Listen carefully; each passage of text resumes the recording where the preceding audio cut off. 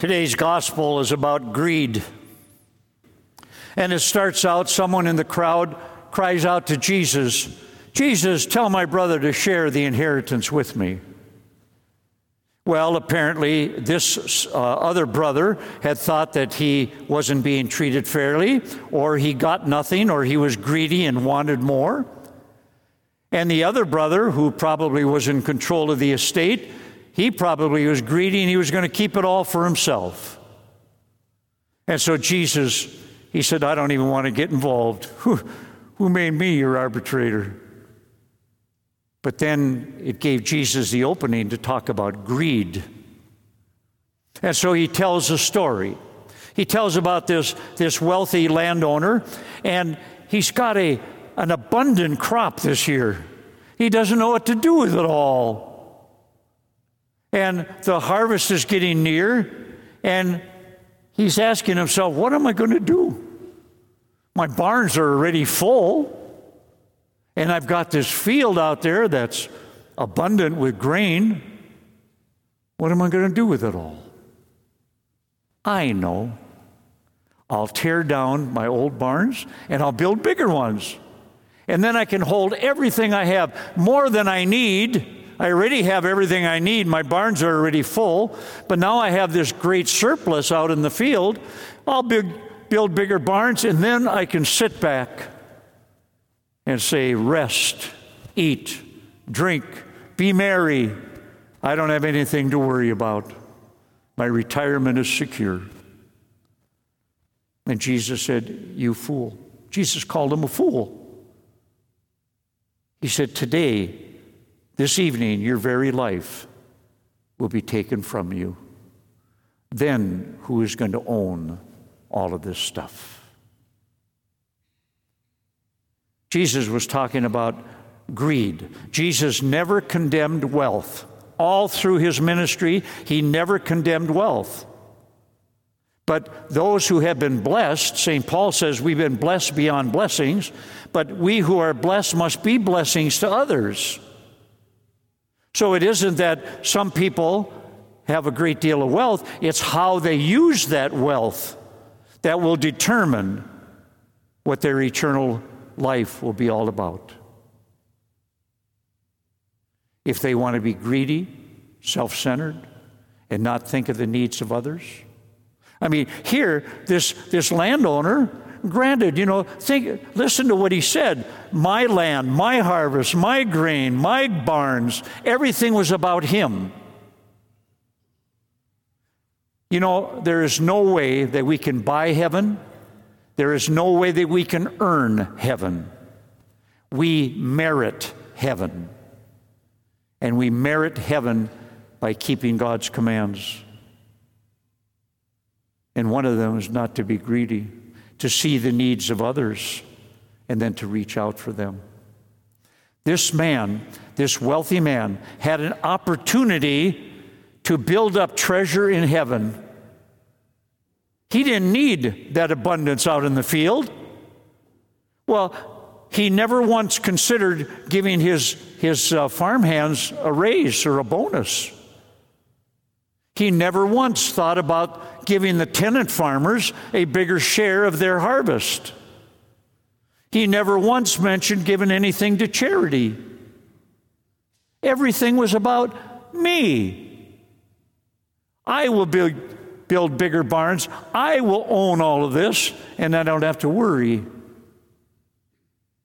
Well, he was self-centered and selfish, and that's the root of all sin. And it leads to greed as well. Everyone here, I would surmise, has enough food to eat. You have everything you need.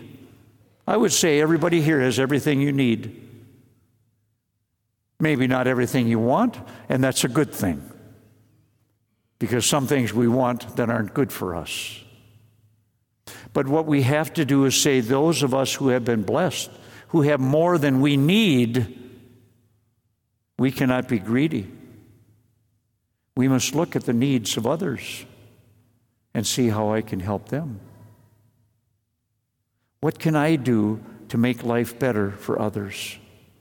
See, that's how we merit heaven, by living out the command of God. Matthew writes about it all the time. He writes, all last week, our daily Gospels were about judgment. Matthew 25 is the last judgment chapter. And all of it surrounds reaching out of ourselves, moving out of me, and putting the concern of other people ahead of mine. When we have been blessed, we must be blessings to others.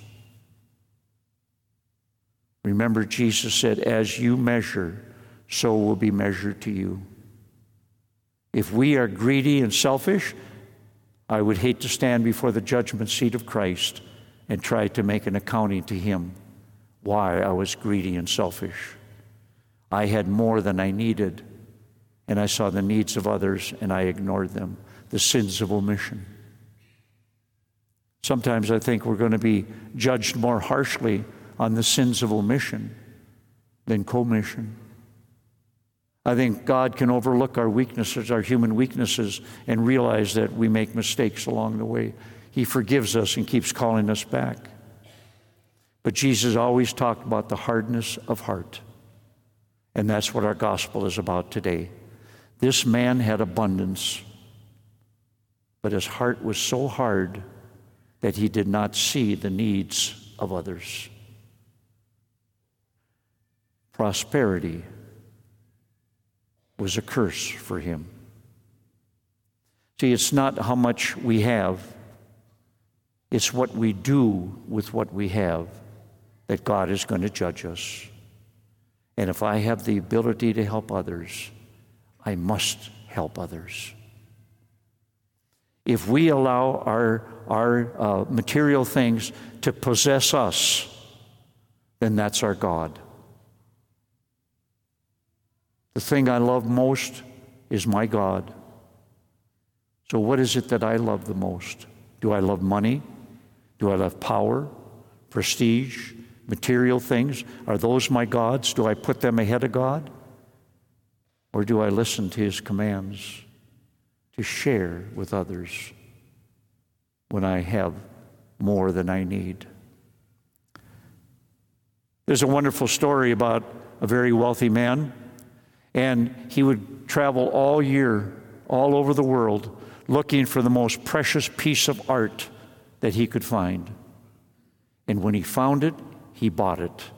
And then he would bring it home, and he would hang it on the wall in his house. And he would look at it for a year. And then at the end of the year, he gave it to charity to sell. Some of his friends says, what in the world is wrong with you? The most precious piece of art that you own, you give away. Why do you do that? And he says, every year I must give it away because it reminds me that I own the art and the art does not own me. Are my possessions my downfall? Am I greedy? Or do I see the needs of others and then reach out and through that exercise gain treasure in heaven?